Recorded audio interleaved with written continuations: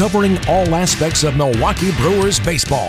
It's time for Brewers Extra Innings, the podcast. Here is your host, Matt Pauley. It is time for another edition of Brewers Extra Innings, the podcast powered by WTMJ Mobile. My name is Matt Pauley. Great to have you with us as we've got another week's worth of Milwaukee Brewers talk to get to. Have a fun program this week. Ashton Rotman, who is a producer for ESPN Milwaukee, one of my very good friends. We've had him on the podcast before.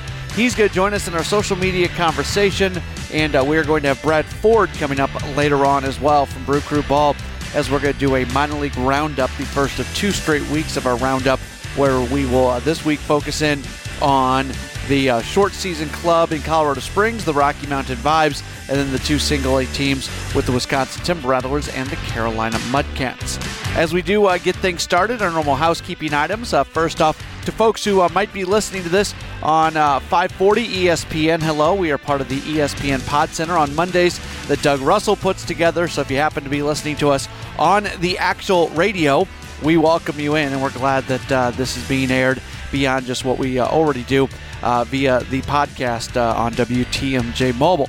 If you are listening via the podcast and you listen on Apple Podcast and want to leave a ranking and review, that would be great. If you want to subscribe, that would be great. If you're listening on 540, this is a podcast. You can find it, Apple Podcast, Stitch, or wherever you listen to your podcast. And we would love for you to leave a ranking and review and subscribe and all that sort of stuff as well. Rough week. Let me rephrase that. Rough weekend for the Brewers as they lose 2 of 3 to a San Francisco Giants team. And it's more about how they're losing the games because the bullpen was not very good. Bullpen throws 12 innings over the course of the 3 games, and they have a 12 ERA. So clearly that is not a good place to be in. I've been thinking about this a lot. If you've listened to me at all on WTMJ on the Brewers Extra Innings show, you know that I am someone that believes in, over a course of a 162-game baseball season, making rash decisions, making decisions based off something within a small sample size is not something you should do. So I'm kind of the let things play out for a little while guy before I really make a decision. We've seen the different groupings struggle at different times over the course of the year. We've talked about it a lot over the last couple of weeks. There was, I think, a 31-game period for starting pitching where the starting pitching ERA was 6.5.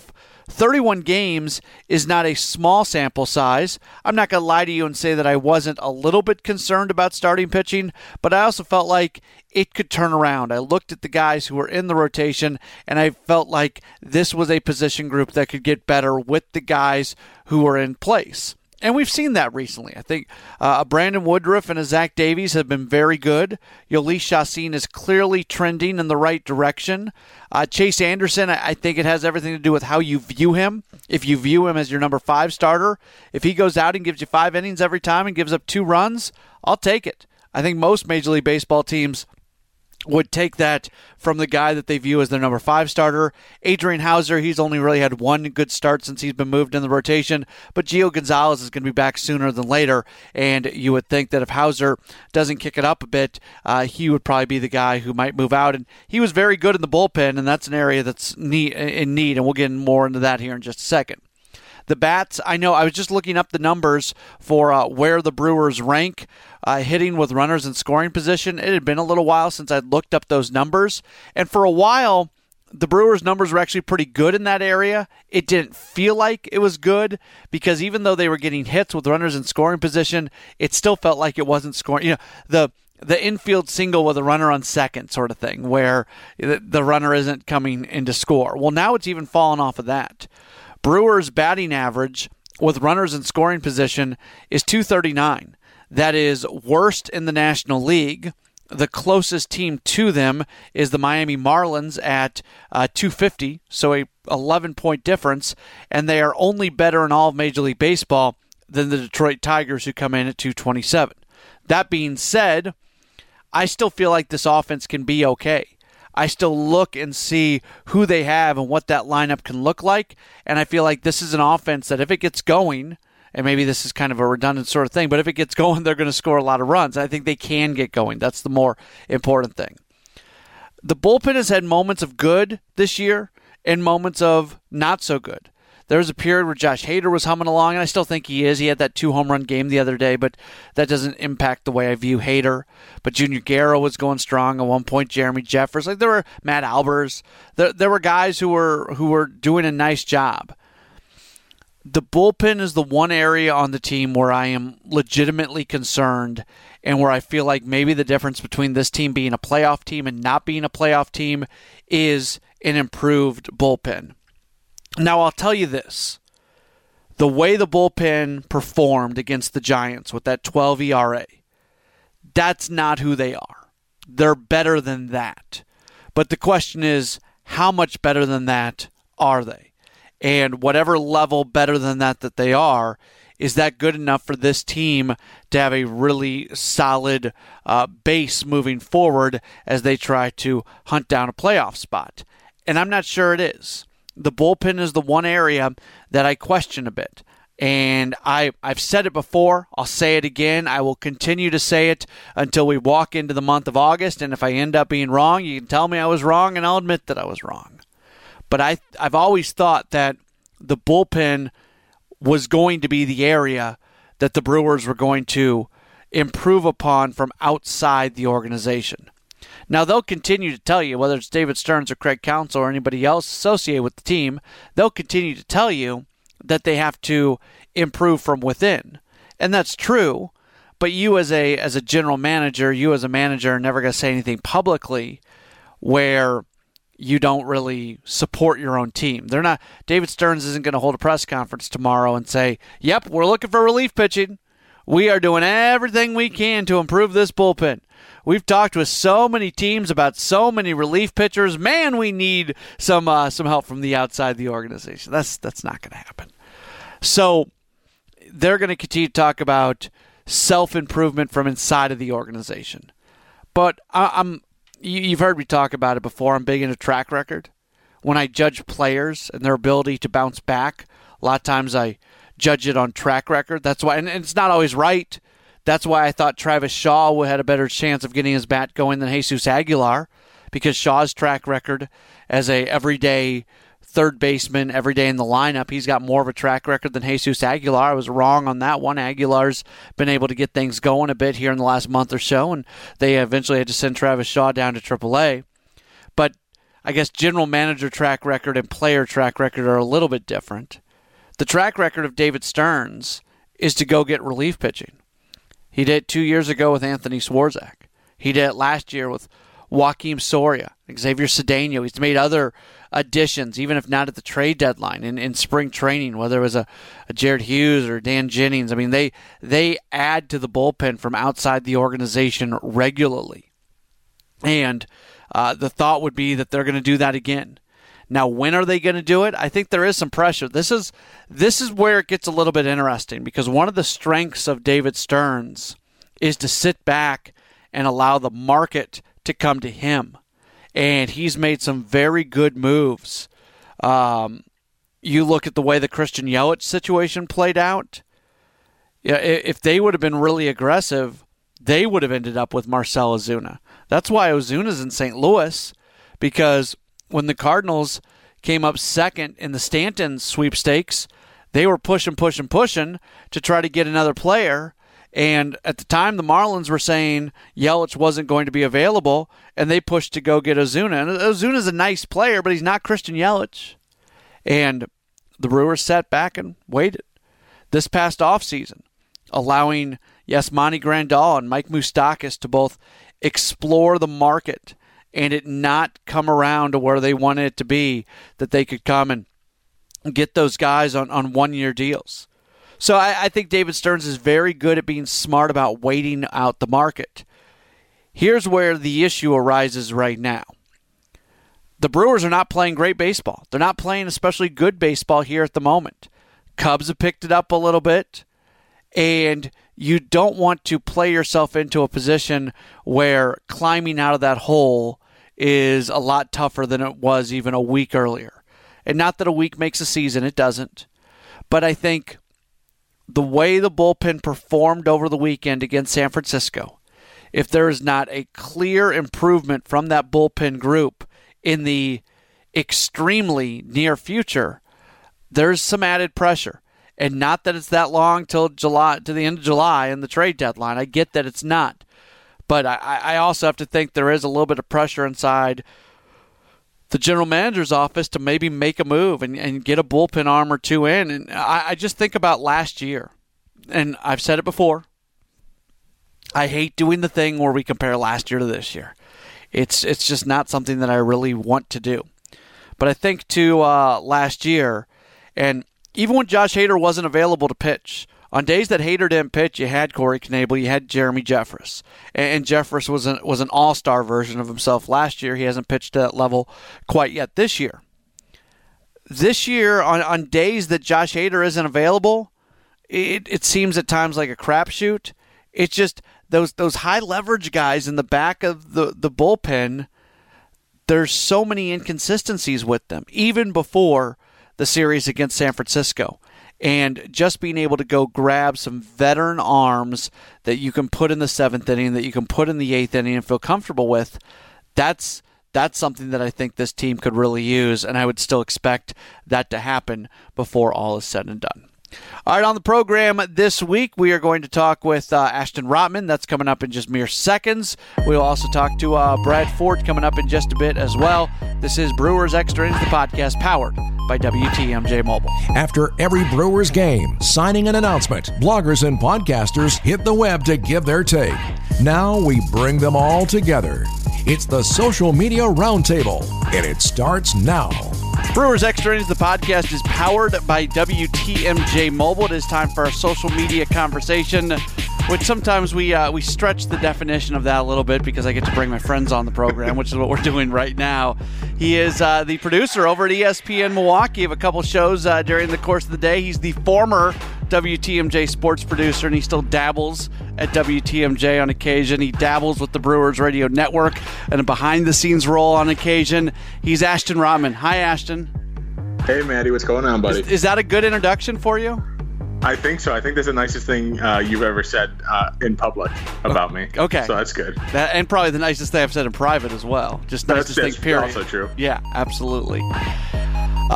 Man, this...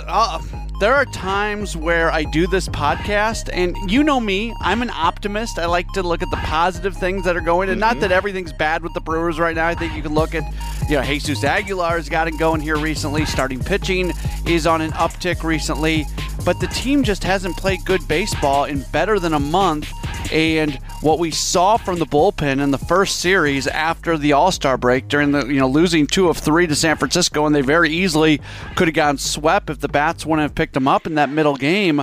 I'm very concerned. So I'm talking, and the idea is for you to talk, but let me throw this out at you. When starting pitching has struggled this year, and there was even a 31-game period where starting pitching had an ERA of 6.5 or higher, I wasn't overly concerned about starting pitching. I thought it would round into form. The offense has struggled, even now, in terms of hitting with runners in scoring position. But I feel good about this team offensively. I don't feel good about the bullpen. Do you share my feelings kind of in what I just said? Pretty much word for word, yeah. And the main thing with the bullpen is you could even point to times in the beginning of the year where you're like, okay, Corbin Burns has it here and there, even when he was out of the starting rotation and started doing more work in the bullpen. Junior Guerra had it for a good stretch, and he's kind of fallen off just a little bit here recently. Hader was unhittable for a stretch, and then all of a sudden it's okay, he's pretty much unhittable, but if you do hit him, it's going to go out of the ballpark. So I think that's reason enough to be concerned about the long-term effects of how Craig Counsell manages the bullpen and how he has to manage his starters, which I'm getting a little worrisome of with how he's trying to figure out, okay, can I let this pitcher hit a second time because he's in his start, he's doing so well. It's, to me, David Stearns is in a tough spot because one of his strengths as a general manager is allowing the market to come to him. That's how Christian Yelich ended up with the Brewers. That's how Mike Moustakas and Yasmani Grandal ended up with the Brewers. That's how those August 31st guys from last year ended up with the Brewers. He's very good at being patient right now. And look, right there, even after the loss on Sunday, I think they're a half a game out of a wild card spot. So this team is not that they're playing well, but the idea is, there's people out there saying, well, they just need to sell off and replenish the farm system and play for next year. And to me, even if they're one and done in the wild card, you're still a playoff team. That's still an accomplishment. You need to play to get into the playoffs, and they're right where they want to be in terms of being able to be a playoff team. But I also feel like they got to address this bullpen stuff sooner than later. Yeah, and the funny thing is, and you mentioned it earlier when you were talking about the offense, how you feel good about it.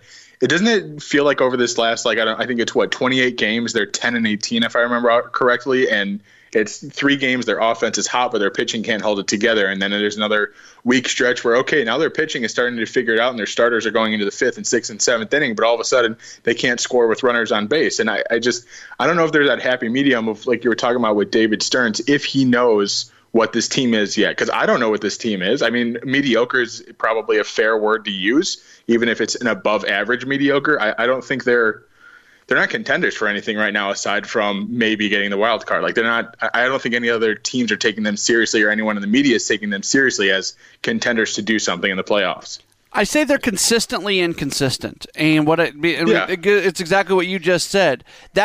I would rather, if I am a general manager of a baseball team, I would just rather my bullpen completely stink or my starting pitching completely stink than one week it's good and the next week it's not, because as a GM, you don't really know what areas that are legitimately need to be addressed. Again, I'll go back to what we were talking about earlier. I do feel like the bullpen, we know enough about the bullpen at this point that does need to be legitimately addressed. Yeah, I agree with you. Now, here's something I was thinking about. I don't know if we're going to get to this, but I want to just touch on it for a second. What do you do with the bullpen? Like, that's what I've been kind of thinking about over the past week is what can you even do with it? If you trade for a couple arms, that means you're losing something else probably, and then you have to decide, okay, which of the guys in the bullpen are the least of the problem? And it's aside from Josh Hader and I guess probably Junior Guerra and at times Jeremy Jeffress, although he still doesn't have it back yet. Who do you decide if you're making? I think you should list Matt Albers in there too. Yeah, that's true. Up until this weekend, he has been pretty good. That's a good point. I'm glad you bring that up because not a lot of people like Matt Albers for some reason. He doesn't really do anything wrong. He just kind of is there and sometimes gets hit. But who do you take out of the bullpen if you make a trade? Who can you decide? I shouldn't even have worded that one. I'm worded who do you keep in the bullpen if you're making a trade? I think you just listed them. It's 4 guys, right? 5 guys? Yeah, that's it. And they're not going to bring in an all-star closer. Like, that's not what they're going to bring in. But I think what they're going to bring in are guys like they've brought in the last 2 years, where 2 years ago it was Anthony Swarzak. Last year it was Joakim Soria, and it was Xavier Cedeno. Just guys that's what the bullpen needs to be settled. It doesn't need to be, I guess it could be accelerated, but right now I think it's at a point where you just need veteran, consistent arms that you feel good about. To me, that's the difference between this team right now being a playoff team and not being a playoff team, is just having some more consistency out of the bullpen. Maybe I'm simplifying it too much, but that's how I view it. I think you're right. Now, the news this week was Shelby Miller. What do you read into that at all? He's only 29, I think. He's got 1 All-Star appearance in his career. Do you read anything into Shelby Miller being a legit possibility, or is that a hopefully it works?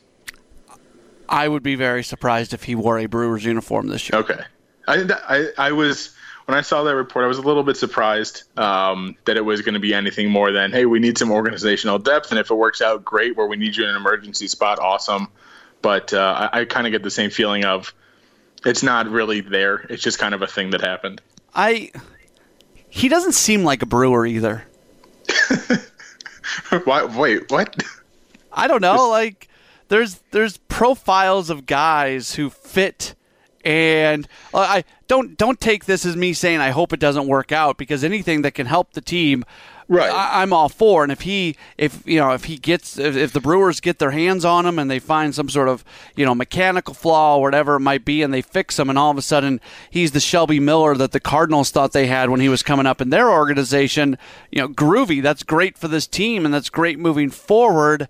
But just right now, call me skeptical, and I don't feel like he really fits the profile of somebody that comes to the Brewers and has a ton of success. Maybe I'm wrong. I'm wrong a lot. I can be wrong. I mean, and you said it when you first started was, look, I'll take anybody that's going to help this bullpen or this pitching staff or whatever. And that brings up, this is why the pitching staff is so interesting, and if rotation for starters and, of course, the bullpen. Like, what on earth, what's happening with Jimmy Nelson? Like, is that going to be a thing coming up? Is that just a reclamation project for next year already? We're looking at it. Gio Gonzalez still has to come back. Like, I think there's there's just so many more questions than answers, which is why your point about you'd rather know what it is, and we're starting to figure out, okay, this is what the pitching staff is, this is what the bullpen is, but that also is what makes this so frustrating. Ashton, do you know what you just did?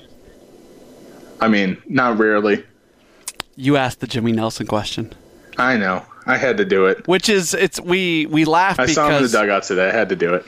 And it's actually kind of funny because I actually Googled him today to see if I had missed anything. Because I'm around the team and I'm at the ballpark on an everyday basis. I don't miss news very often, but it happens occasionally. I was like, has anybody asked about Jimmy Nelson recently? And there's nothing out there.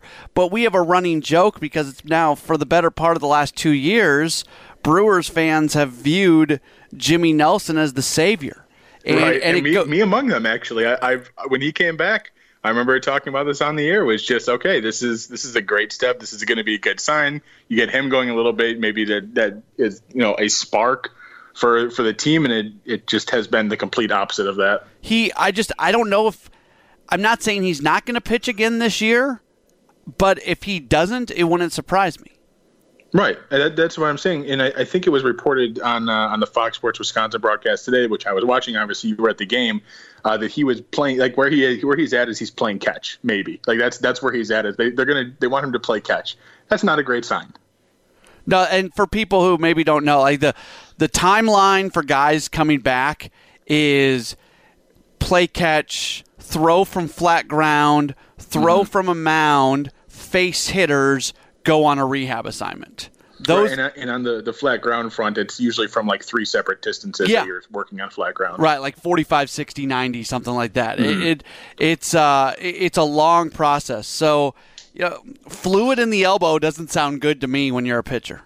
No, it doesn't sound that much fun. No, it absolutely doesn't. All right, let's go to some of the good stuff. Jesus Aguilar has really gotten it going here recently. I tweet out these numbers every once in a while, and I didn't run the report after Sunday, and I think he went 0 for on Sunday, if I remember correctly, so the numbers would drop a little bit from what I'm going to give. But going into Sunday, Jesus Aguilar, since June 6th, which is when I've been running the numbers from, because it seems like that was the point where he started to get things going. Since June 6th, going into Sunday, Aguilar had appeared in 28 games. He had a 370 average, a 443 on base, a 648 slugging percentage, and a 1,091 OPS. That's over a month and a half. That's about a month's worth of games that he actually appeared in. That's legit numbers. The only thing he's not doing is hitting home runs. He's doing everything else.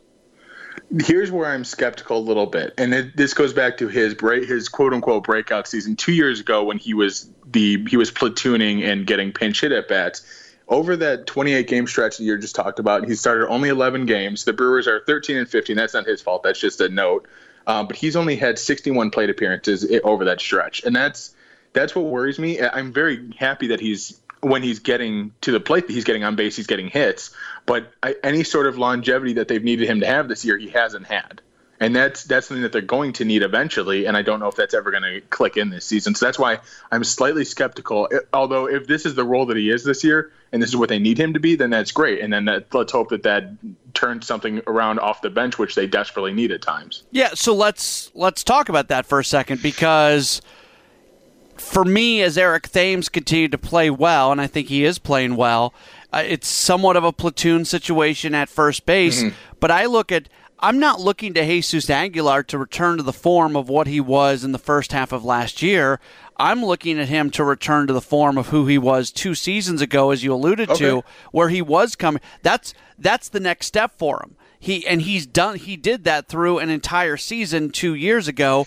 His production as a starting first baseman, everyday starting first baseman, was only the pre-All-Star break portion of the year last year. So I feel like there's a better chance of him being able to return to who he was 2 years ago, and if he does that, that's a plus for this team. Absolutely. That's why I brought it up as to me, it's skepticism just for a little bit, because I want him to be that, like you mentioned, and going through kind of that process again, which would be incredibly helpful. I need to, I've been kind of a little bit on the fence about Aguilar this whole season because of how it fell off last year and how he's never done this before in his career. So if this is going to be a thing, if we can stretch into August, into a couple weeks into August after the trade deadline, and he's still doing this, then count me completely on board for whatever he's doing that's different. I haven't seen much different at the plate aside from it's just working out, which maybe it's just that simple for Jesus Aguilar. It's just he just needs to start actually getting on base. But I haven't seen any sort of real difference mechanically with how he's hitting. I wish he was a little bit more aggressive at the plate. I think that would help him more. But he's such a good two-strike hitter last year that I think he's trying to still be selective this year, and that's one of the issues, in my opinion. That's interesting because I think him being able to prolong at-bats and wait for his pitch is a strength of his, and I like the fact that he, assuming he is fouling pitches off, and it's not just watch 3 strikes go by and walk out the door, which he's not doing recently. I like the fact that he is so selective and he's able to work counts.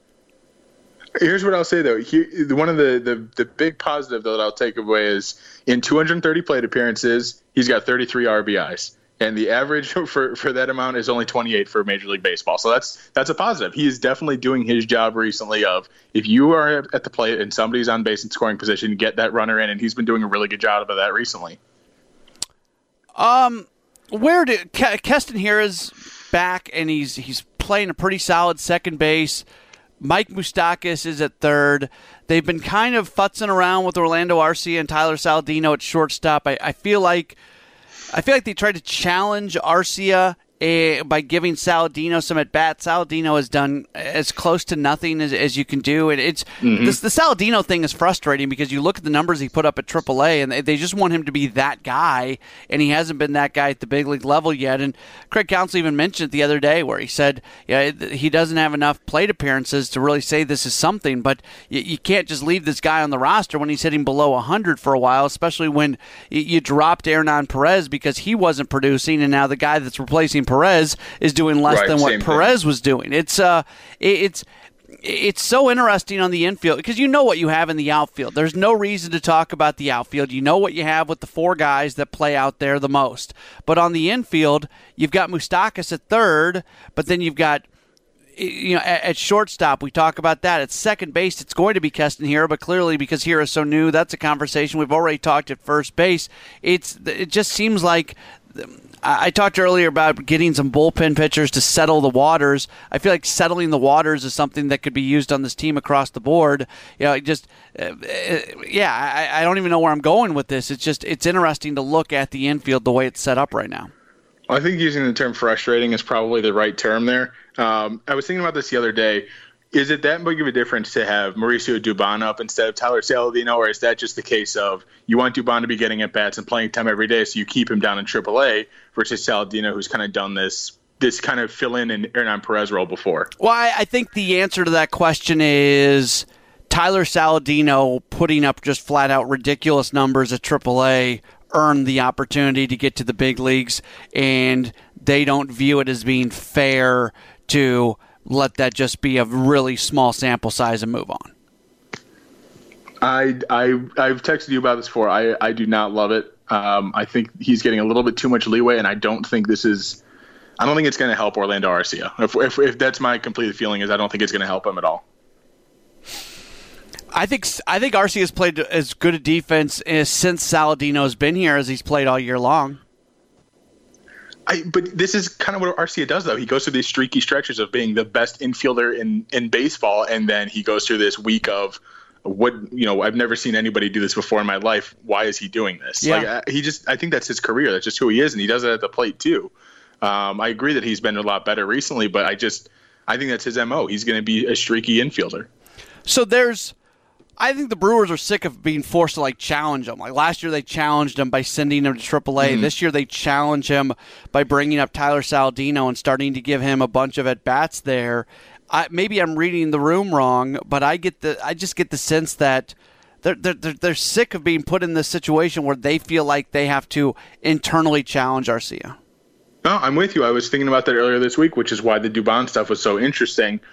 What's the next step with him? Where is that a future conversation? Is that hey, maybe he's trade bait? Maybe he's I don't know where he stands in this with Keston Hiura and with Orlando Arcia, and you could even throw in Lucas Erceg in that a little bit as well, for kind of the future of the infield. I don't know where each of those guys stand. Anyone not named Orlando Arcia. I think you still have to throw Hernan Perez in there. He's still in the organization. That's true. He might not be on the 40-man roster, but if Saladino continues to swing it the way he's swinging it right now, if the organization says we can't bring Mauricio Dubon back because we don't have enough at-bats for him, don't you go back to Perez?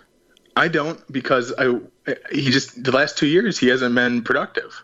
I don't think he's productive enough to where you say, okay, my two options are Tyler Saladino, who we haven't seen do anything this year in the majors, but who is tearing it up in AAA, or Hernan Perez, who we've seen the last 2 seasons, and especially this season, just not be able to hit. I guess if those are my two only options, I'm sticking with Saladino, but personally, I'd rather see Dubano. But I'm conflicted with I want him to get everyday at-bats when he's not going to at the major league level. What was Perez hitting, 230? I'm trying to bring it up real quick. Does that sound about right? That sounds about right.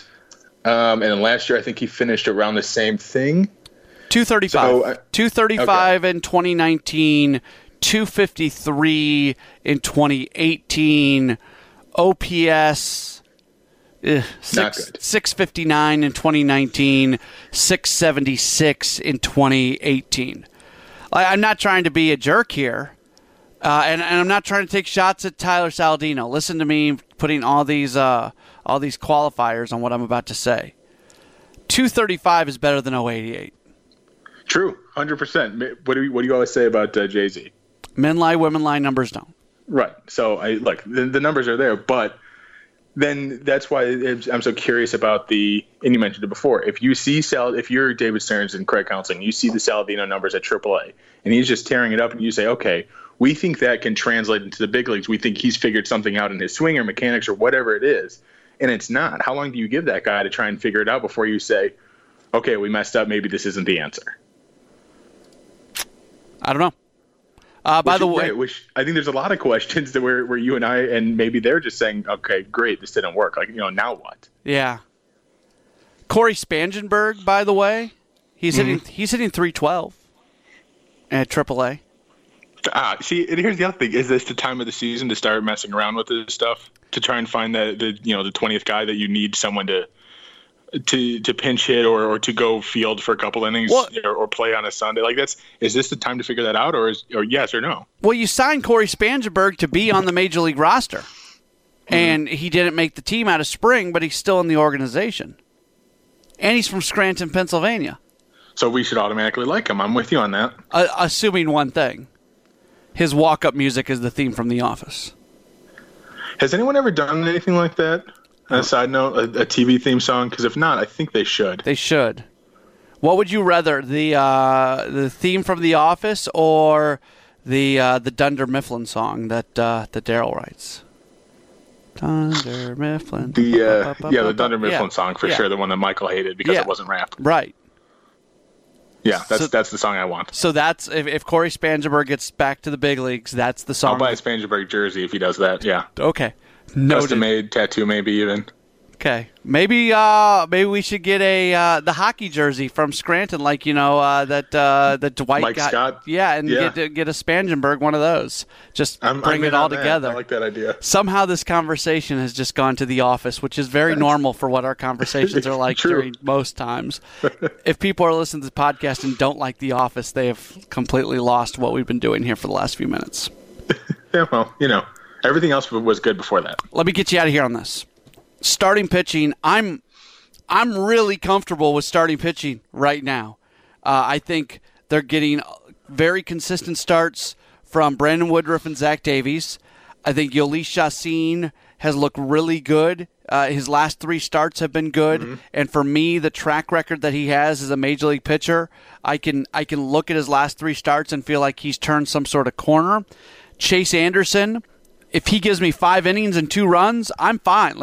I view Chase Anderson as your 5th starter. So like there was people in his last game where he was taken out after 5 innings, so giving up the 2 runs, who were really complaining. And I understand that kind of from a very raw standpoint. But when you looked at how he went through the first time through the order and then the second time in the order, all of a sudden he started struggling a little bit. You let him back for a third. You don't know where that's going to go. Chase Anderson's my 5 innings, 2-run guy, and be comfortable with that. And most teams, almost every team in Major League Baseball, if you handed them a starting pitcher and said, he's your number 5 guy and he's going to give you 5 innings and 2 runs every time, they're going to take him.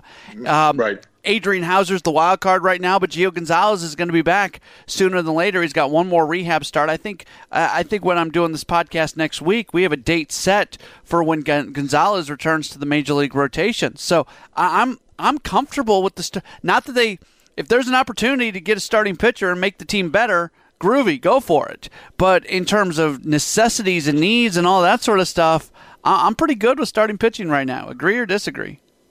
I think I agree up until how we feel about Adrian Hauser. I do not feel comfortable with him on the mound. I know he's shown flashes. I would much rather see him in the bullpen. I would rather see his arm coming out of the bullpen, a la Corbin Burns last year, where all of a sudden it's, okay, this works. And I'd rather see if this works in the bullpen because they desperately need that. And again, this is with the caveat of Gio Gonzalez being back and being useful.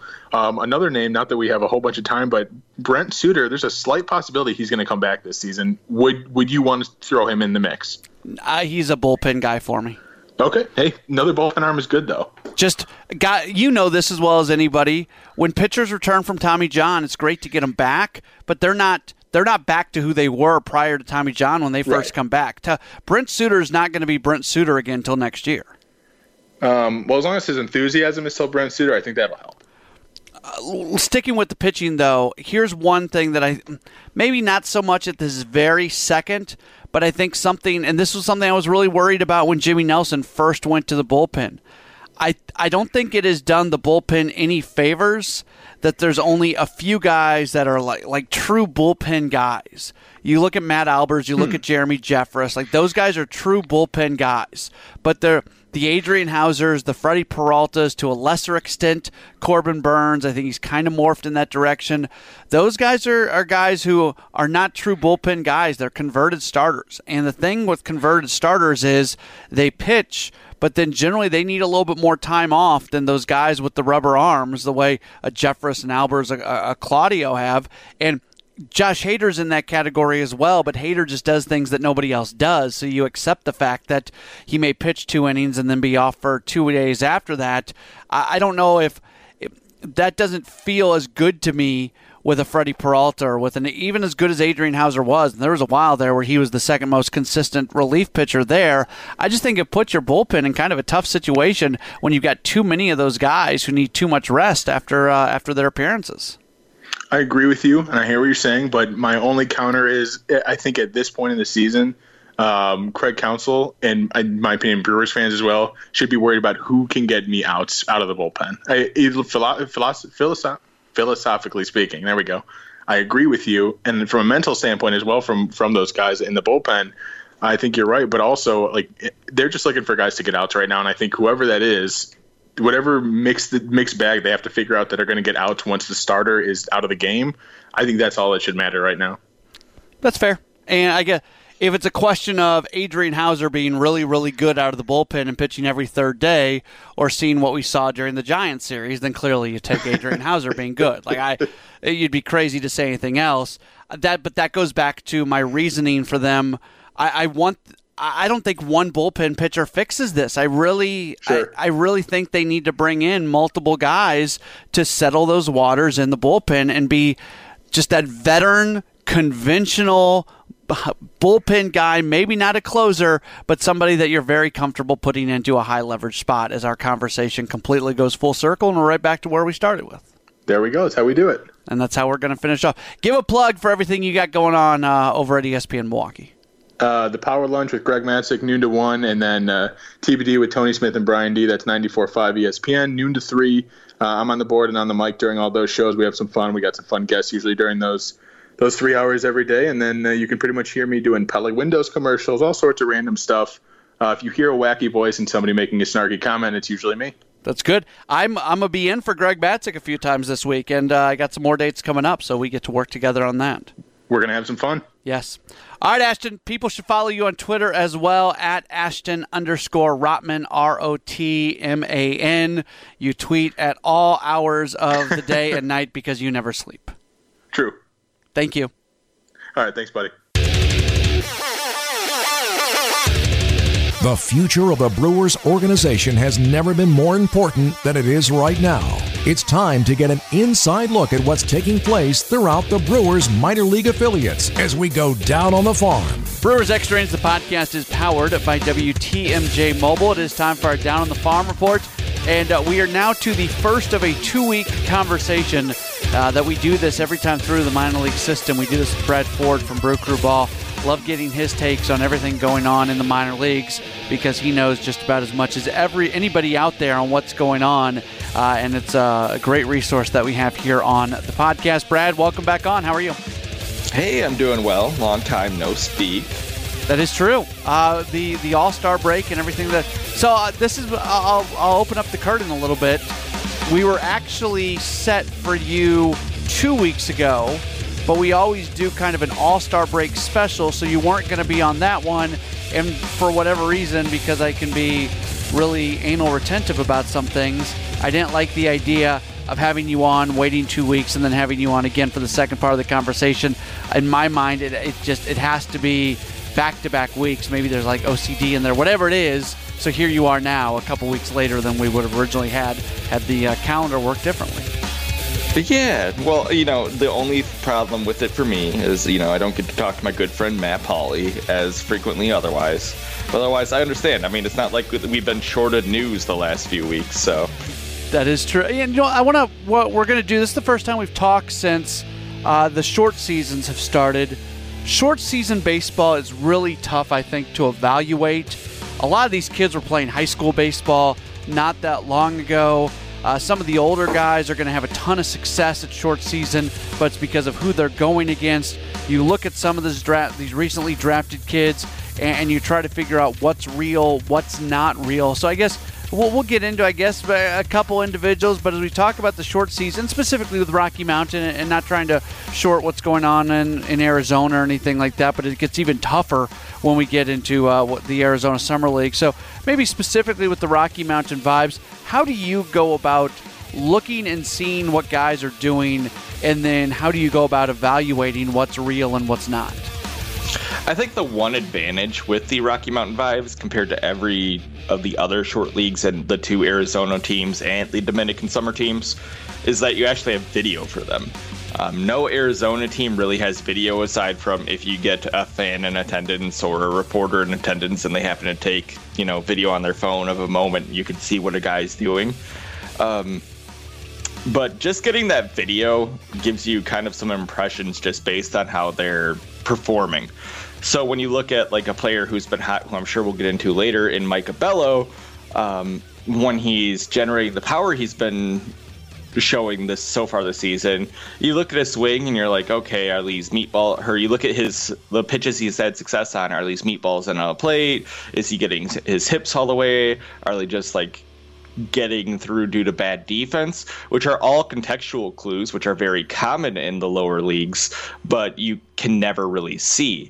Triple in the box score looks the same regardless of a 16-year-old in the Dominican Summer League doesn't play it correctly. It still looks like a triple. And if we're just judging based on that, the success is all on that.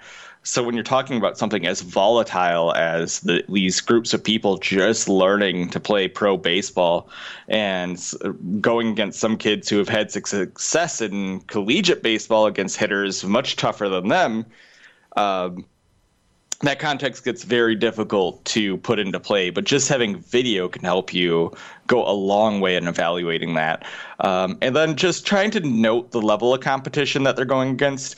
So if a hitter were to have success against a 3-year college junior and they're a 19-year-old like Bello or Gray, all right, that's Like, they're going up against a guy who theoretically has, more experience than most people they face when it comes to pitching, and that's probably a more difficult at bat for them. So you can note things like that versus when you're looking at like a 19-year-old, like who the Brewers are sending out, and like Carlos Luna, someone who's really young, or a Nash Walters.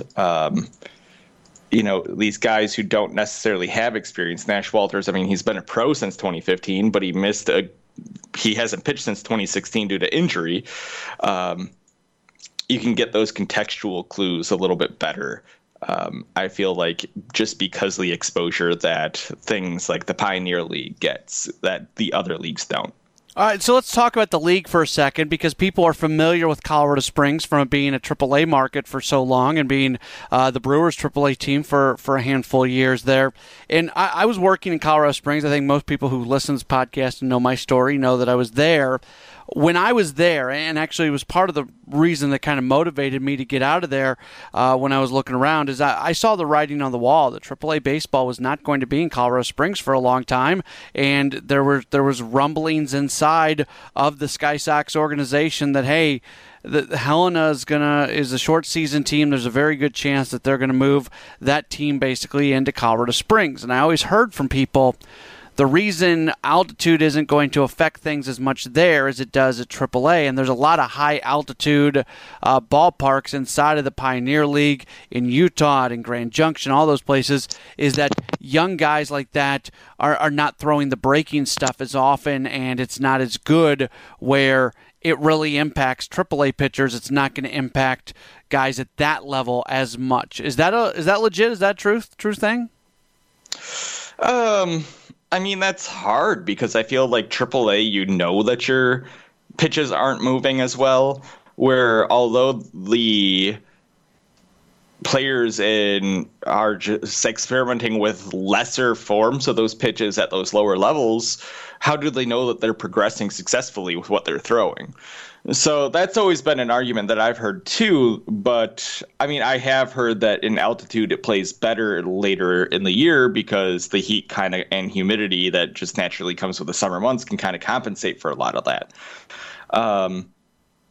I mean, I'd trust some of those voices you've heard a little bit more than me, but I think that makes it difficult on these kid pitchers who, I mean, you're seeing a lot of walks right now from some of the more regular pitchers in the Brewers organization throwing at the vibes or with the vibes.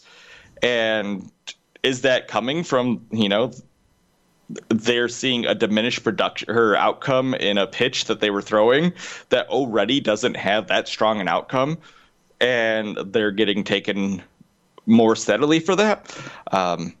It's hard to evaluate without really being able to see some of the more advanced pitchers too, like seeing what a Brock Bagg looks like beforehand.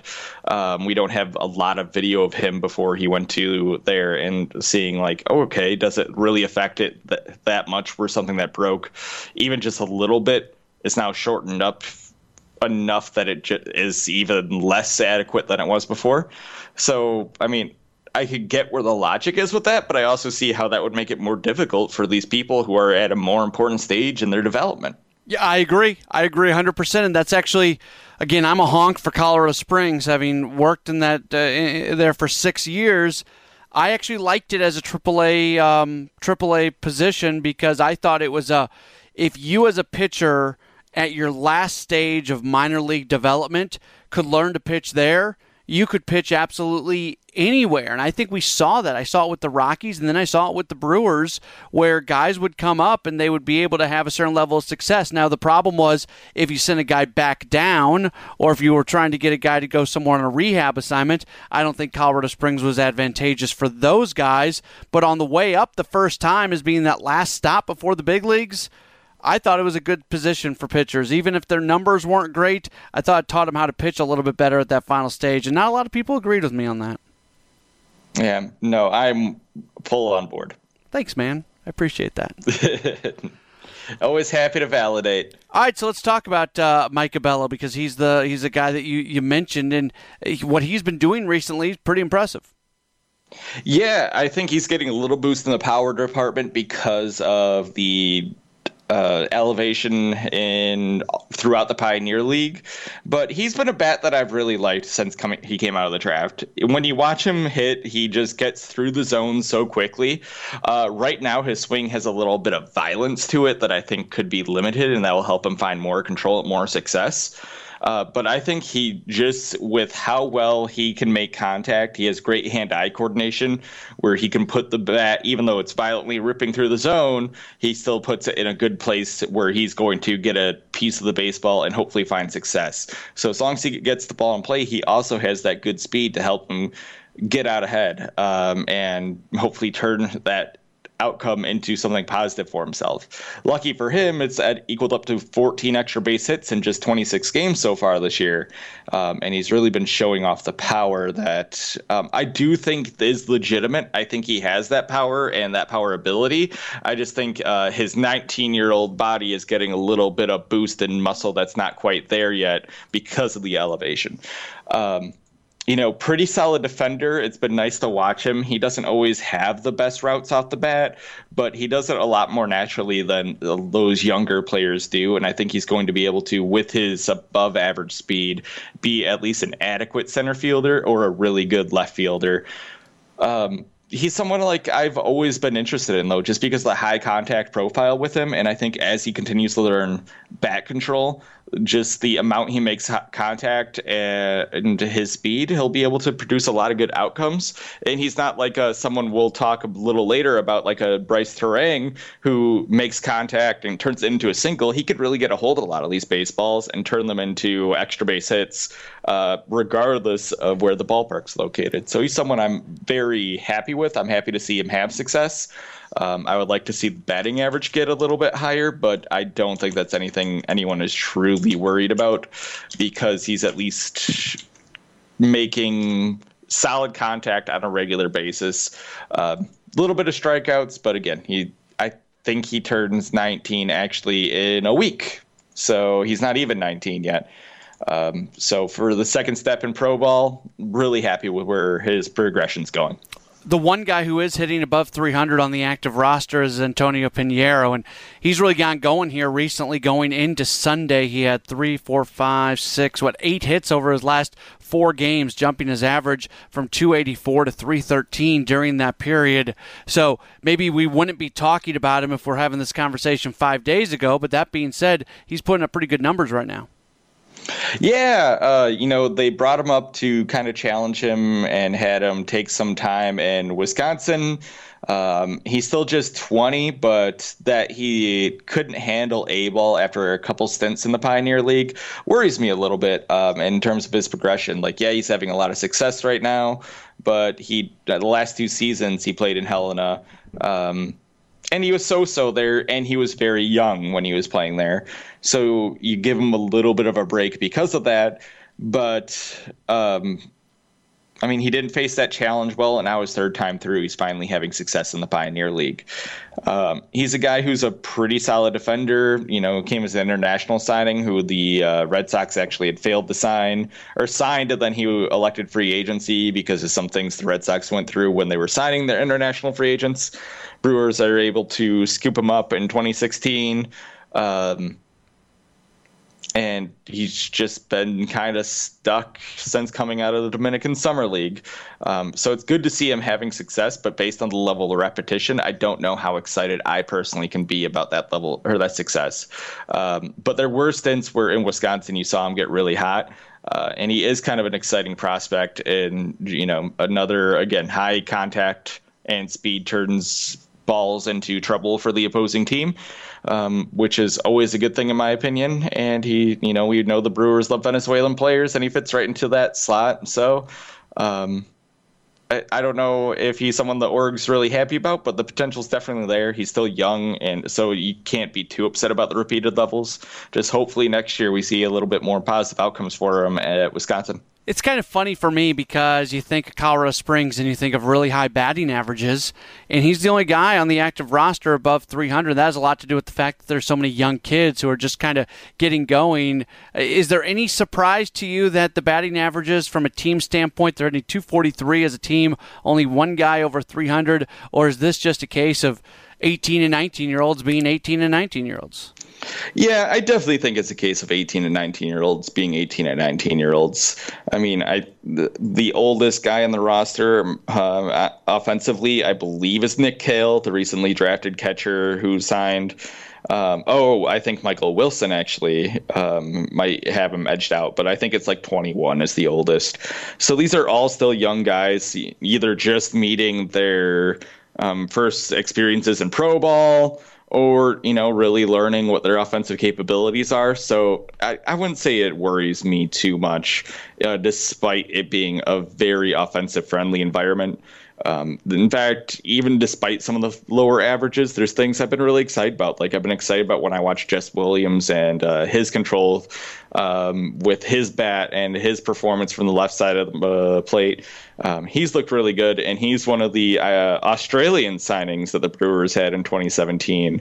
And so far, his outcomes have been really good, but he doesn't have the greatest average. But he's been able to do some things that show good progression and suggest that, there's a good future there for him. So I think you're still seeing those positive outcomes. You're just not seeing 350 batting averages because they're also seeing higher velocity than they might have seen before.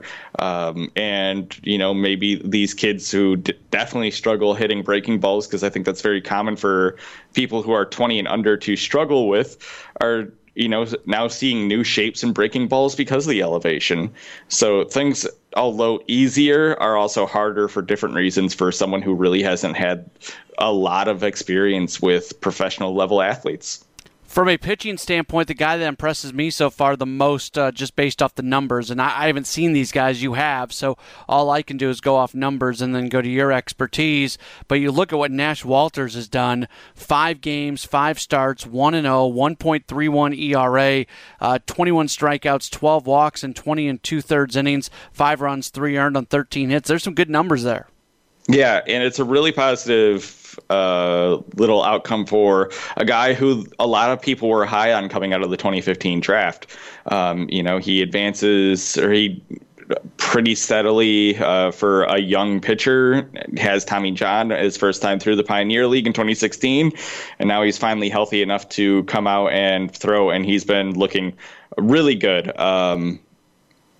He's a guy I think developmentally has, despite that injury, taken a pretty good leap.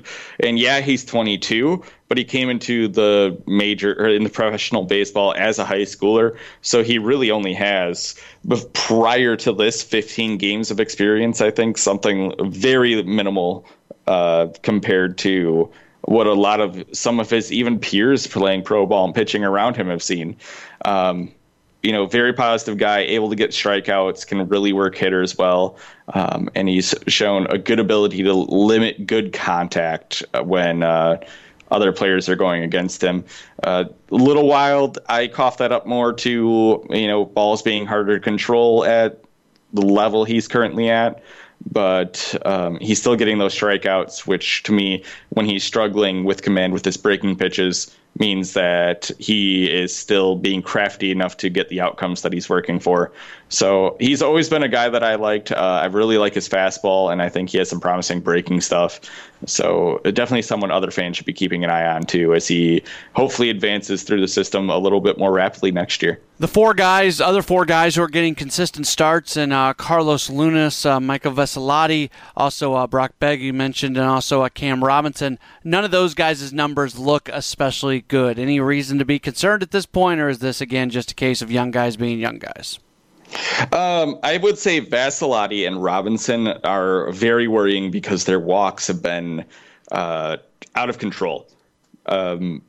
They just cannot locate their pitches, and those are coming. And not only can they not locate them, Nash Walters in 20 2/3 innings, which is just about 2/3 more than Robinson, has 12 pitches to Robinson's 17, and 5 more walks is a lot more walks.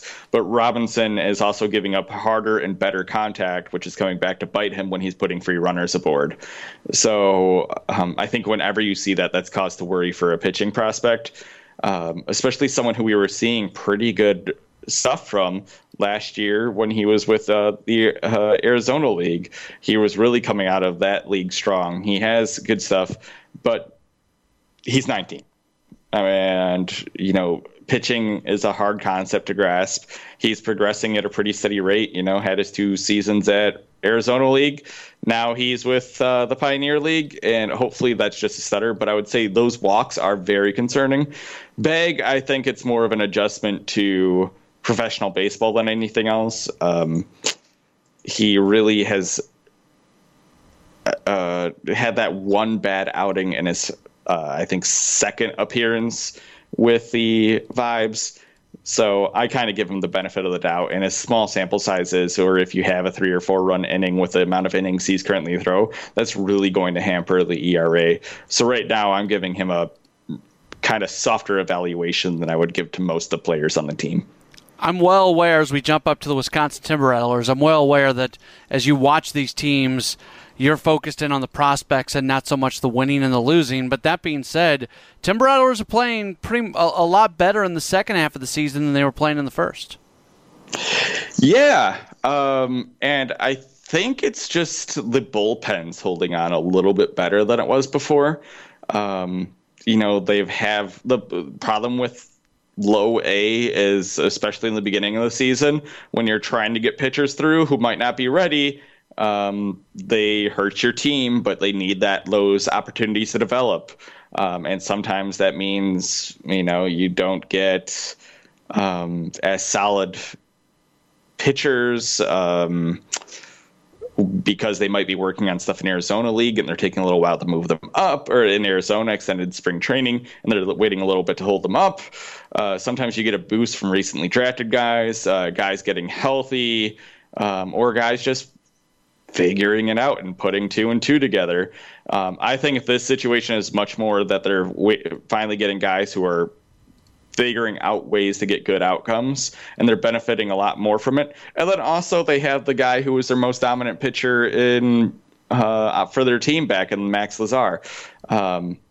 He's back from injury, and you're looking at a guy who in almost 39 innings pitched has 59 strikeouts. So he was a very important piece for them, even though he was only allowed to go max 5 innings at a turn. Those are 4 or 5 very valuable innings where he's dominating the opposing team and setting the team up for success. So I think it's a combination of health and guys just figuring out their development. I don't think the offense is any better or worse than it was before. I purely think it's just the pitching is now more stable than it was before, the midway point. By my count, this roster only has 2 top 30 guys per MLB Pipeline. Javon Ward from a hitting side, and then Adam Hill from a pitching side. Am I right on that? Yeah, although I expect that to change. They'll get Ethan Small when Small gets going. He's currently working on some things in Arizona. And I think Thomas Dillard will probably end somewhere up on the back end of the top 30 as an advanced collegiate bat. Mm-hmm. But yeah, we're talking about a team who also had Aaron Ashby, Drew Rasmussen, and Bryce Terang earlier in the season. Terang leaves about a week ago. And all of a sudden you're lacking the prospect power that you had to start the season. When MLB Pipeline does the update with the drafted kids at some point mid-season, that should be relatively soon, isn't it? Generally end of July. End of July, okay. So, yeah, that's relatively soon. That's within 2 weeks. Mm-hmm. So a lot of under-the-radar guys on this Timber Rattlers team. It seems like we talk about the under-the-radar guys with the Timber Rattlers more than any other team. Every year it just seems like there's guys who really kind of step up and step forward, and you take notice of. Who's that guy this year that you really enjoy watching and think maybe they'll end up on the top 30, if not on top 30, just be a solid organizational guy who's going to continue to move through the system? I'll give you one offensively, one on the mound. The one I already mentioned who doesn't get a lot of press is Lazar. He is kind of a soft thrower for his age. That's not to be unexpected. So he's kind of low 90s, high 80s. He just turned 20 last month. But his outcomes are unignorable, and they've gotten to the point now where I make him must-watch TV with my MLB.TV or MILB.TV subscription. I go out of my way to make sure I'm tuned into every Lazar start that I can make or rewatch it. And just he has a very deceptive fastball that he can use to keep these hitters off from really squaring him up, and then he has a really good breaking pitch that is really taking shape. It looks like a plus pitch that shows to me at least like major league bullpen potential, where he can be a reliable contributor in the bullpen. That's a guy who I've been really excited about based on, if nothing else, just his outcomes. But his outcomes have been undeniably spectacular and some of the best organizationally wide. Like throughout the organization, they have been some of the best at any level. And then one guy I know other people keep notes on, and I've mentioned him before, is David Fry. Mm-hmm. He's just a fun guy to watch hit. He does really well. He can really drive the ball out of the park. He's been in a bit of a slump lately, which has lowered his batting average down to 265. He was sitting 280, like bouncing between like 280, 290 throughout the season. So right now you're seeing that dip down, but he just has a really fun way to punish, or when he punishes a baseball, it's really fun to watch. He has a fun swing where he really powers onto his front leg from his back leg, and he can really do some damage, and that's just enjoyable to watch. And you get to see fun things like right before the Wisconsin or the Midwest League All-Star break, they let David Fry play every position except for pitcher. Every inning they rotated him from third base, shortstop, second base, first base, the entire outfield and catcher. He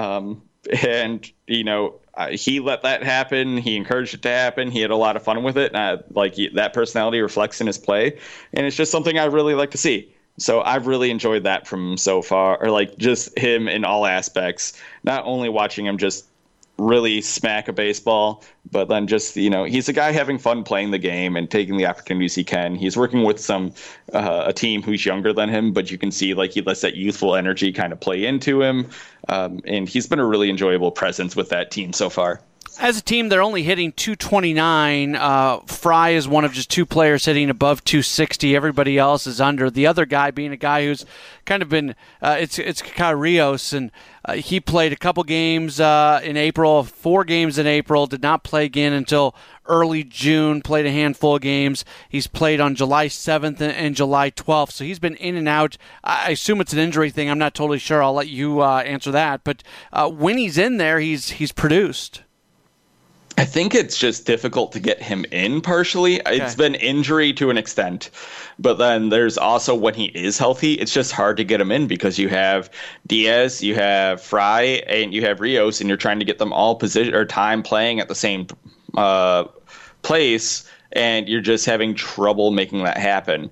I haven't paid attention to him in the field as much as I should, but I know he hasn't played anywhere but catcher. So I don't know if he doesn't have the first base flexibility that David Fry has, or if that's something he's struggling to learn, and that's preventing him from getting more playing time, and just that he can't take the field, or he can only take the field at least 2 positions. But he's a guy I think should be getting more time because he showed a lot of promise. And in the few opportunities he's gotten, he's looked very strong. Not literally, because his slugging percentage has been bad, but I mean, I don't expect anything more from a guy who's only played 12 games on a basically every other week basis. So I don't know. You traditionally don't really see minor league guys struggle to get at bats. Normally, even your utility players or backup position players are players you're working in to get in because they still hold developmental value to the organization and they might have a future. And I think Rios was drafted with them knowing that, he was a late round acquisition to help fill catcher, but if all he was a guy to catch baseballs, wouldn't he be at somewhere where that might be more needed? Like, I feel like until Nick Cale just suffered an injury, and when he started his career, and they didn't send him down to Rocky Mountain, where maybe they could have used another backstop. I don't honestly know what's going on, and I'm a little confused and hoping that I haven't heard anything substantial about an injury. I also have not gone out seeking the information because he's kind of been easy to forget because he hasn't been getting any playing time. So he's just been kind of a confusing scenario all in all because, like I said, when he is healthy, he's still not getting playing time. I think there is a part of it to his defensive limitations, and I'm not sure if they're working on that on the side to try to get him ready for that, and that's holding him back, which sometimes happens. But I would love to see him actually get some time out there. I mean, has 24 stolen bases in 20 pro games from a catcher, which, is very rare to see that type of speed behind there. He also has a really good contact and hit profile. I do think he can hit for more power than what he's doing. And even in limited opportunities, he's been able to get on base regularly. He has a 386 OBP. I'd like to see more from him, and I'm not really sure what's holding him back. I know it's not all injury, though. But I unfortunately I only have speculation as to the other stuff. Any concern on Javon Ward? He's hitting just 230. It's got a 320 on base. That's significantly higher than his average, so that's good to see. Even though the raw number isn't great, it's in comparison to the average, it looks a lot better. But him being that one top 30 hitter, he has not done this year what maybe you would hope him to do. No, Ward is always someone I give a little bit more leniency to when I'm evaluating because he was a do-sport athlete coming in who he still really, really needs to add muscle to his frame. I mean, this is a guy who really could be a huge power threat, but he has no weight to put behind the ball. He's 6'5", 190. There's not a lot there. So when he does make contact, the ball doesn't really go anywhere, despite him having this giant lanky frame that could produce a ton of leverage and really get on top of the ball. So I always give him some leniency, not only on that he has a long way to go with physical development, but he's 19. He was a two-sport athlete who didn't focus on baseball. When they drafted him, one of the big caveats for his, not only was he really young in 2017 when they drafted him, this is his third pro year, but he he had a lot to learn about playing baseball. He's shown, I think I would be worried if they thought he had shown so little that they brought him down to Helena, but they don't feel that way. He's looking better defensively, which was a struggle for him. He was very rigid in the outfield, didn't necessarily get jumps on fly balls, and now he's starting to look a little bit more fluid there, which with his speed, that can be someplace where you play or is an exceptional defender someday. He just has a lot to learn, and he's learning it against much better competition than he saw when he was in the Arizona League and Pioneer League. So I always give him a little leeway when it comes to that, although it wouldn't be a surprise to me to see him repeat this level if he doesn't put a little bit more into his resume than currently is there. But I don't think that'd be the worst thing for him because he does have so much to work on. I think it's really easy to look at the Carolina Mudcats and say this is the team to watch in terms of prospects, especially that they now have Bryce Terang. You add him to Tristan Lutz. There's other guys as well, but this is a group right now where there are clearly some players on this team that the Brewers are hopeful will be, impact players at the major league level. Yeah, I mean, you have 4 now top 15 prospects in terms of just with the bat.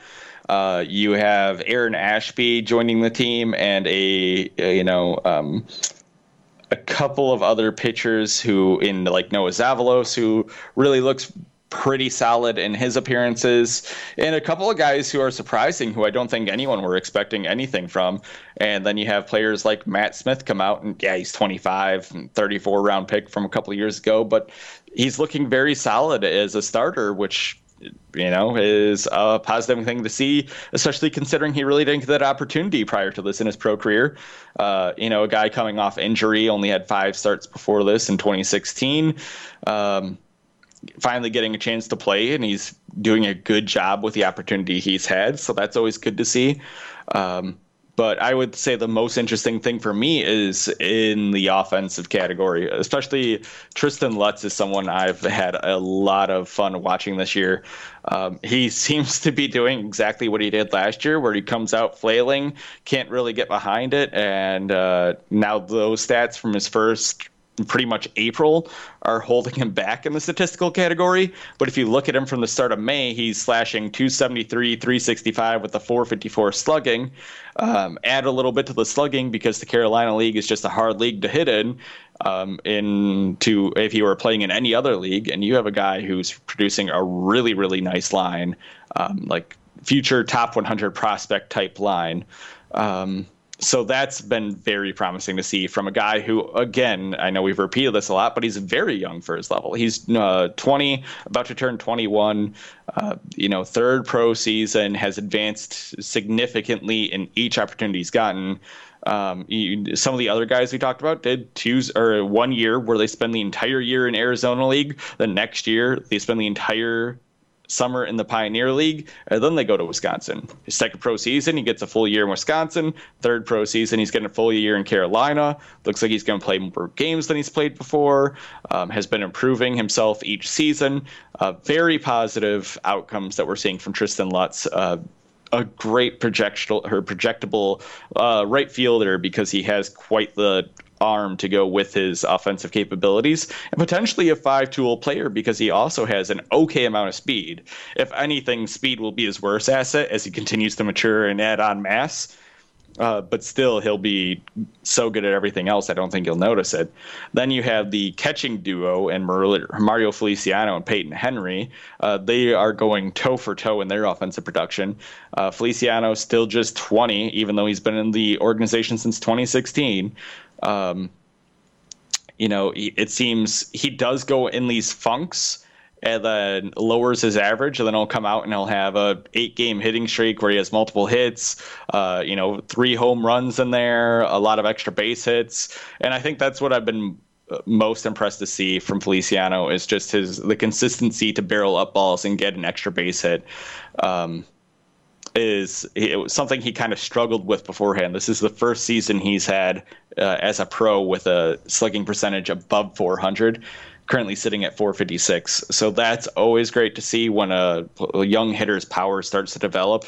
He's looked solid defensively, but the one thing about him and Peyton Henry is strikeouts are a problem. Feliciano is currently sitting at 108 on the season. Henry's sitting at 103. Henry's the older, more advanced bat.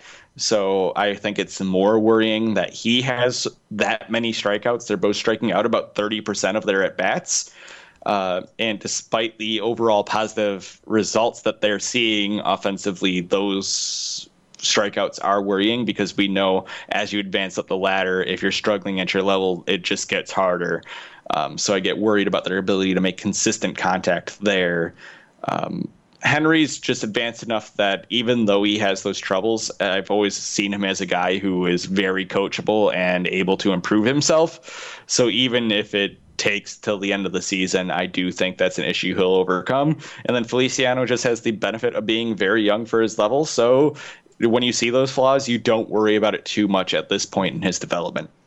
I don't ask you to do comps very often, but I want to get into this with Bryce Turang, and mainly this is more of a big league connected question because as we hear the rumors and the rumblings about the Brewers potentially making trades, Turang's name comes up every once in a while, and where would I'll name 3 middle infielders that I think most Brewers fans are fairly familiar with. Obviously, 2 at the big league level right now in Orlando Arcia and Castanheira, and even Mauricio Dubon, who was just sent down. So 3 young infielders. Where do you see Bryce Turang maybe in comparison to those guys, just so fans maybe know what they're talking about when they hear about the potential of Turang maybe being part of a deal?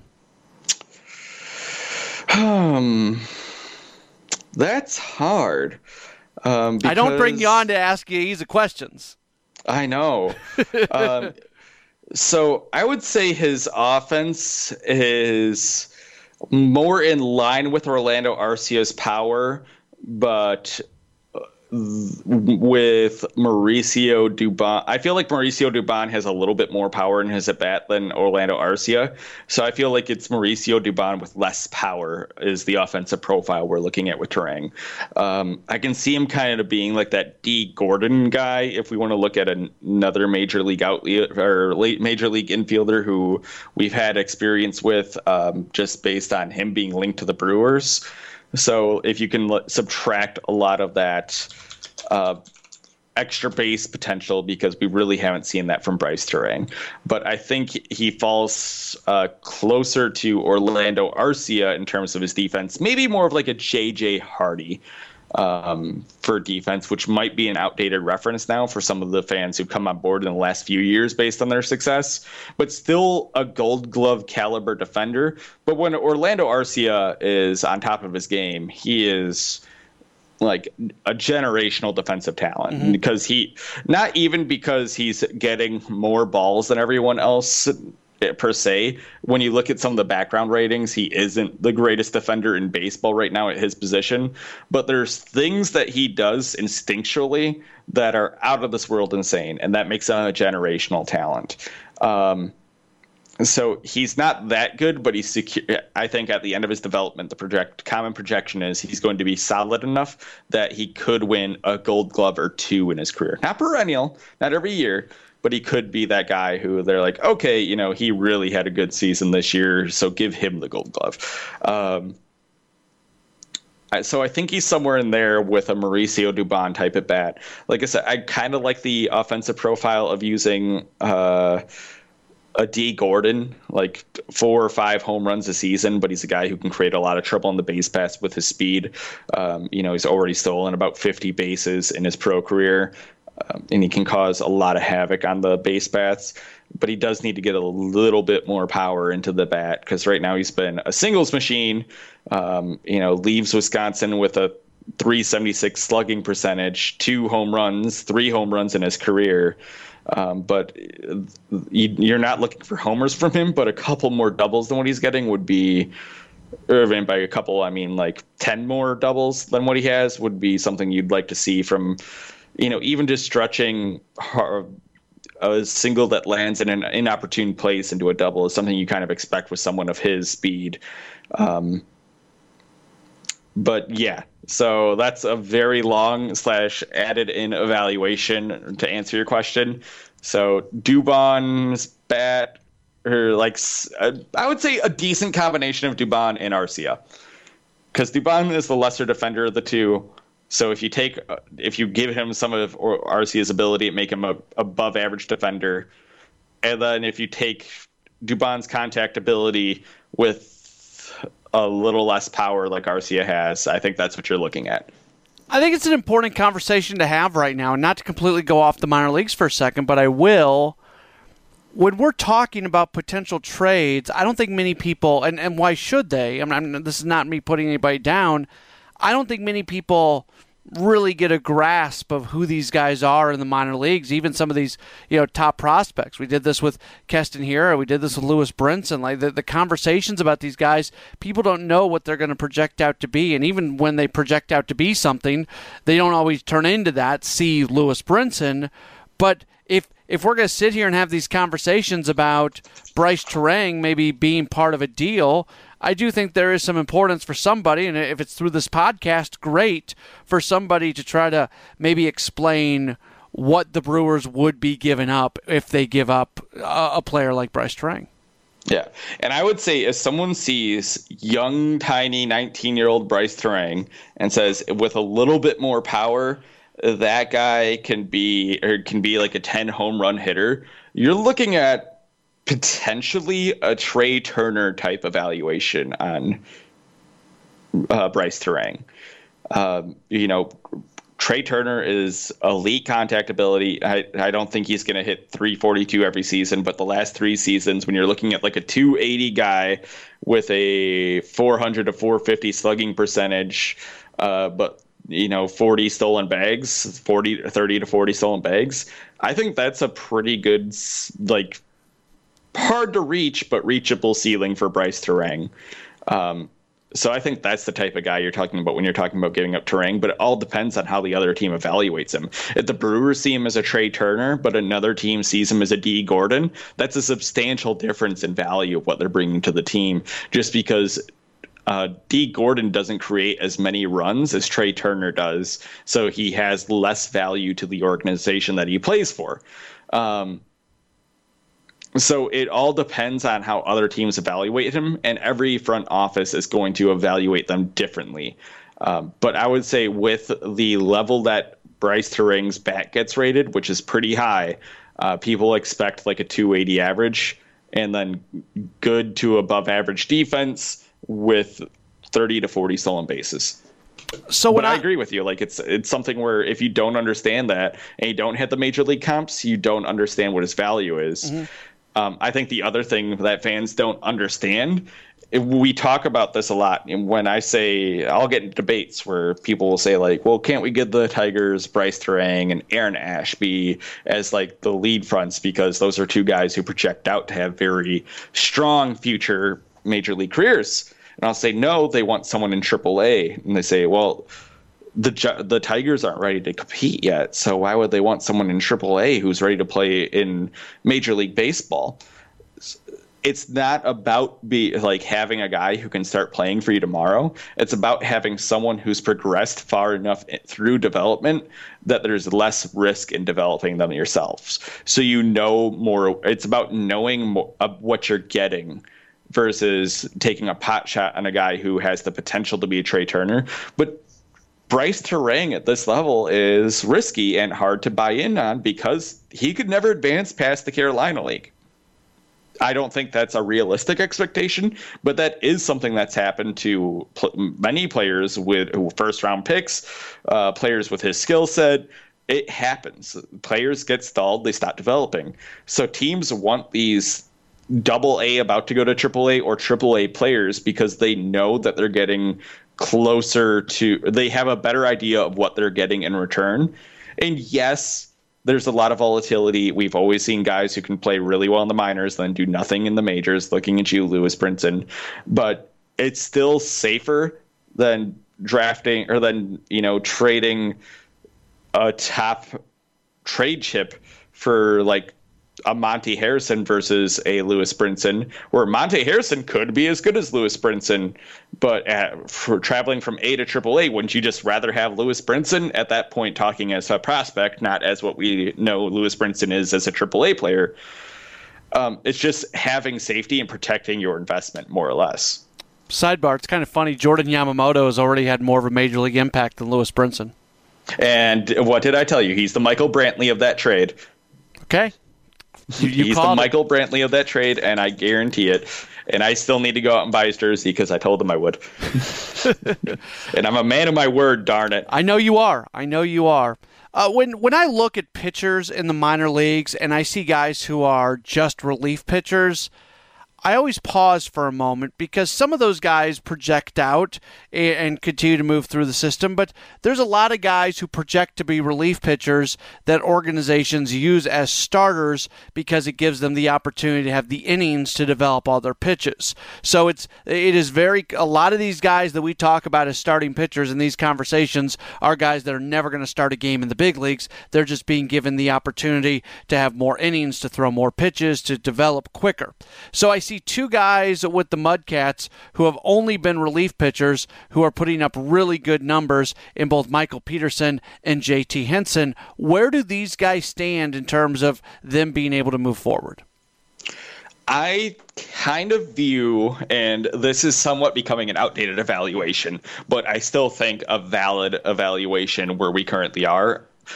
But I view someone pitching exclusively in relief in low-level minor leagues as somewhat of a kiss of death. Mm-hmm. It means that generally they don't believe that you only have the ability to be an inning filler in the minor leagues. You're going to be in organizational depth. You're going to help protect leads so the guys can understand how to get a win.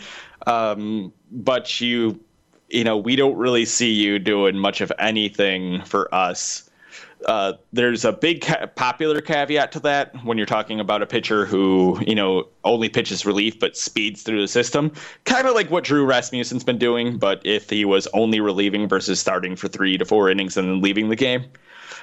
Because they know they can help in the major leagues quickly. But when you're looking at a Henson and you're looking at someone who, or even better example, a Michael Peterson, I think, someone who signed as an undrafted free agent, someone who spent 4 years in the system. He's on his 5th season.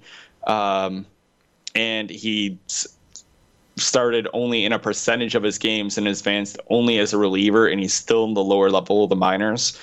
Generally, as a fan evaluating that situation, you can kind of just throw them out in your mind as being anything. Occasionally, that ends up being opposite of the truth because, they just thrive in that role and they end up forcing the issue and forcing themselves into reliever status and being relevant. But more often than not, the truth is that guy isn't going very far in that organization, especially if when they start relieving, they don't start advancing him more quickly once he starts finding success. So when you're looking at Michael Peterson, and he had 32 games in relief with the T-Rats last year, and now he has 27 games at Carolina this year, and he might be advancing, but he's only advancing level by level, year by year. That's a bad outcome or bad sign in terms of what the team sees in that player. JT Hinson can be, he might still have a little bit more hope because he was just drafted round 10 last year. He's already in Carolina in his second pro season. Maybe the team sees a little bit more and just knows like if they're going to get value out of him, it's only going to be as a reliever anyway. So you might as well just put him there and see what happens. But still, I would say not a very good reflection of, the team's thoughts on him regarding his ability. Let me get you out of here on this. Your boy, Aaron Ashby, struggled his last time out where he gave up 6 runs in 4 1/3 innings. He had one kind of mediocre start at Carolina when he gave up 5 runs in 5 2/3 innings at the end of June. He's only started 6 games with the Mudcats as we speak on Sunday night. But how do you feel about his progress as he's moved up a level? I'm happy that he's at the other level. I always feel like with Ashby, you're going to see some shakiness as he goes stop to stop. But, he continues to have substantial strikeout numbers. I think he's getting better at controlling his pitches and limiting some walks. I think he's just facing more advanced hitters.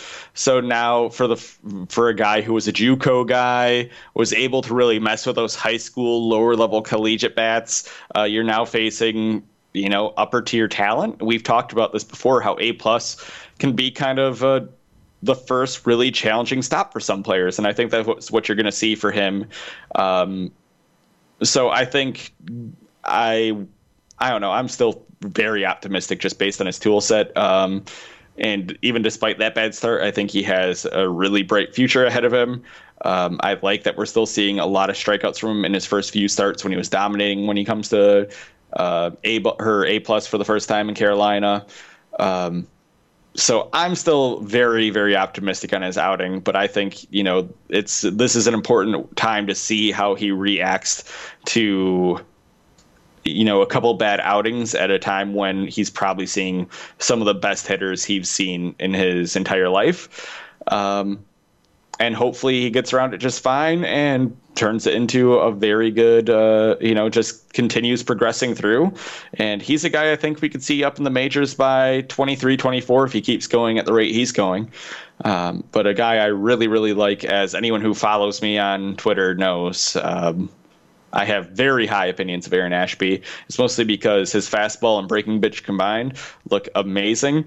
I'd call him the future ace, but he might be more future ace of the bullpen. But that's still a very, very good thing, and I'm really excited about him. Take me through what you've got going on over at Brew Crew Ball for folks who want to follow the minor leagues a little bit closer. Well, of course, you can follow my stuff every day. We do a little minor league update. Yeah, you could go through the box scores, but we try to make it easy for you. We go through all the top contributors and all the top prospects. And then we do a top statistic leader every week, so you can track kind of how players are performing week to week to week to week to week and see who's, maybe had an increase in their performance. Like you can see, Tristan Lutz is steadily increasing his batting average by like 7 every week, which is a good thing to see. We also, just on the more global thing, have had some interviews from minor league players that we've been slowly releasing.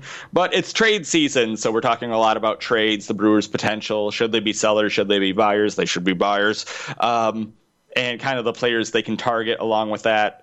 And some of the prospects who are going to lend them capital and give them the flexibility they need to get back in more into the thick of the fight because they are still there despite what the fan base thinks in our current state of panic. So, we have all of that, and we will, hopefully get you through these trying times where our team goes through what they go through every year. Every year we have a month of really bad baseball from the Milwaukee Brewers, and every year the fans act like it's a surprise and want to burn the whole thing down. It's just the annual month funk. It's fine, people. All right, I told you I was going to let you go. Well, Brad, how have we moved into a world? Okay, my belief, and you can disagree with me if you want to. I'll respect you for it. But my belief, and I think this is true in baseball more than any other sport, not that you don't want to win a championship, not that you're just playing to be a playoff team, but darn it, being a playoff team in baseball matters. I know they added the second wild card, and maybe that dilutes it a little bit, but still, even just being a wild card team in baseball, getting to the playoffs, being a playoff team, it matters. I'm not saying you're playing to be a playoff team and winning a championship doesn't matter, but there's different levels of mattering, yet there's so many in the fan base right now that are saying, well, there's no chance that they're going to win a World Series this year, yada, yada, yada. And let's go on the premise that that's true for a second. I don't know if it is, but let's pretend for a second that that's 100% true, that they have no chance of being a championship team this year and getting back to where they were at last year. Even if that's true, isn't it still worth fighting just to be a playoff team? Let me ask you a question that I think sets you up with a good answer. Does Yasmani Grandal come to the Milwaukee Brewers if they aren't in the NL Championship Series last year? No, not on a one-year deal where he's taking little money like that. No, he never does. It makes you more the only relevant. scenario it gives you the opportunity to make more money, to attract more players, to attract better talent. Being a playoff baseball team is what gives you the opportunity to win championships, whether it's providing the front office with the money they need for the flexibility, which we can get into some of how that's BS on a different episode, but or whether it's Yasmani Grandal doesn't play for the 2018 Milwaukee Brewers as a free agent. He doesn't. I don't care what you say. He doesn't. But he plays for the 2019 Milwaukee Brewers because they were in the NL Championship Series. If you want to keep attracting these people, you just have to make the playoffs and let teams know, or let players know you have a good team, especially when one-year deals are becoming a more commonality. I mean, you have Trevor Bauer talking about how he's just going to play on one-year deals for contenders for the rest of his career once his deal's up. And I think that's going to become slightly more common for these players who still, like Mike Moustakas, who still have enough to contribute, but teams are afraid to sign to long-term deals because they're not sure when that's going to expire, and he has a profile where it suggests it expires more quickly. Additionally, I didn't think before 2011, I thought it was a real possibility that I wouldn't see an NL Championship Series in my lifetime because it's so incredibly hard to get to. So incredibly hard. I've seen two now, and that is great. And the more playoffs I see, just being in the playoffs is your opportunity. We've seen teams like the Giants shouldn't have won some of the World Series they won in recent years, but they won them because they were there. The Cardinals a couple of years ago, not a couple of years ago, it's actually been a while now, but it just feels like yesterday. That year that Scott Spezio was on the team. I remember that, yeah. They shouldn't have won that. Yep. Even the year against the Brewers. They were a wild card team. They weren't supposed to be there, but just being in and getting hot at the right time lets you do it. So, why do you not want to be just a playoff team? Because we've seen how dominant this team is when they're hot. If they get into the playoffs, even by the skin of their teeth, but they get in and they're hot, they can go the entire way, even if the team doesn't change at all from here to the trade deadline. Thank you, Brad. You're very welcome. We'll do this again next week. How about that? It sounds great to me. All right, there's Brad Ford. Really do appreciate your time. We'll talk next week to do AA and AAA. Can't wait. Brad Ford from Brew Crew Ball joining us here on Brewers Extra Innings, the podcast powered by WTMJ Mobile. Again, we will have another conversation with him next week where we're going to focus in on the AA and AAA clubs and what's going on at this point in time. And then after that, we'll circle back with the various team broadcasters with the podcast moving forward, and we'll see where we're at once we get through the team broadcasters once again. Here's what's coming up with the Brewers. Right now, they are in a stretch of 13 straight days with a game before their next off day. They just lost 2 of 3 to the Giants. They'll begin a 3-game home series against the Atlanta Braves starting on Monday. 7:10 first pitch on Monday and Tuesday, and then a 1:10 first pitch on Wednesday. They'll then head to Arizona to take on the Diamondbacks in a Thursday, Friday, Saturday, Sunday series. 8:40 on Thursday and Friday, 7:10 on Saturday, 3:10 on Sunday, and then they are back home for a 3-game series against the Reds starting on Monday, July 22nd, as they'll go into that 25th, Thursday the 25th, which is an off day. And after that, I mean, you're just about to the end of July at that point in time as we get towards the trade deadline. All of a sudden, the next thing you'll know is it's August, and the season is really getting down into the home stretch. This is the time now where the Brewers do need to pick things up a bit. It's very important that they find a way to do so, and we just need to wait for them to do that. As always, you can listen to all the Brewers games on 620 WTMJ, and of course the Brewers Radio Network. If you are listening on WTMJ, in front of mini games, if they start at 6 o'clock or earlier, or if they start, I guess, at 8:30 or later, we don't do it. But all the games that say start at 7 o'clock, or most of the weekend games, we have Brewers Warm-Up, which is a half-hour program prior to the network broadcast. So for a 7:10 first pitch like you would have on many nights at Miller Park, the network starts at 6:35. We go from 6 to 6:30 with Brewers Warm-Up. And, of course, I hope you can listen in each night to Brewers Extra Innings, our post-game show that we do. You can also stream that at WTMJ.com. A lot of people ask questions because we can't stream the actual network radio broadcast. Those digital streaming rights are actually owned by Major League Baseball, not by the individual radio stations. So that's why if you ever go to WTMJ.com during a Brewers game and go to the stream, you're just going to hear some archived programming. But as soon as the network broadcast does wrap up, we do stream Brewers Extra Innings. So if you want to listen to that, you are able to do so via the streaming on WTMJ.com, on the WTMJ mobile app, some other places that you can stream radio stations as well. All right, thanks for being tuned in. My appreciation goes out to both Ashton Rotman and also to Brad Ford for joining us. Look forward to talking to you again next week for another edition of Brewers Extra Innings, the podcast powered by WTMJ Mobile. Thanks for listening to Brewers Extra Innings, the podcast. Matt will be back next week with another episode. For all the latest Brewers news, keep listening to the home of the Brewers. News Radio 620 WTMJ.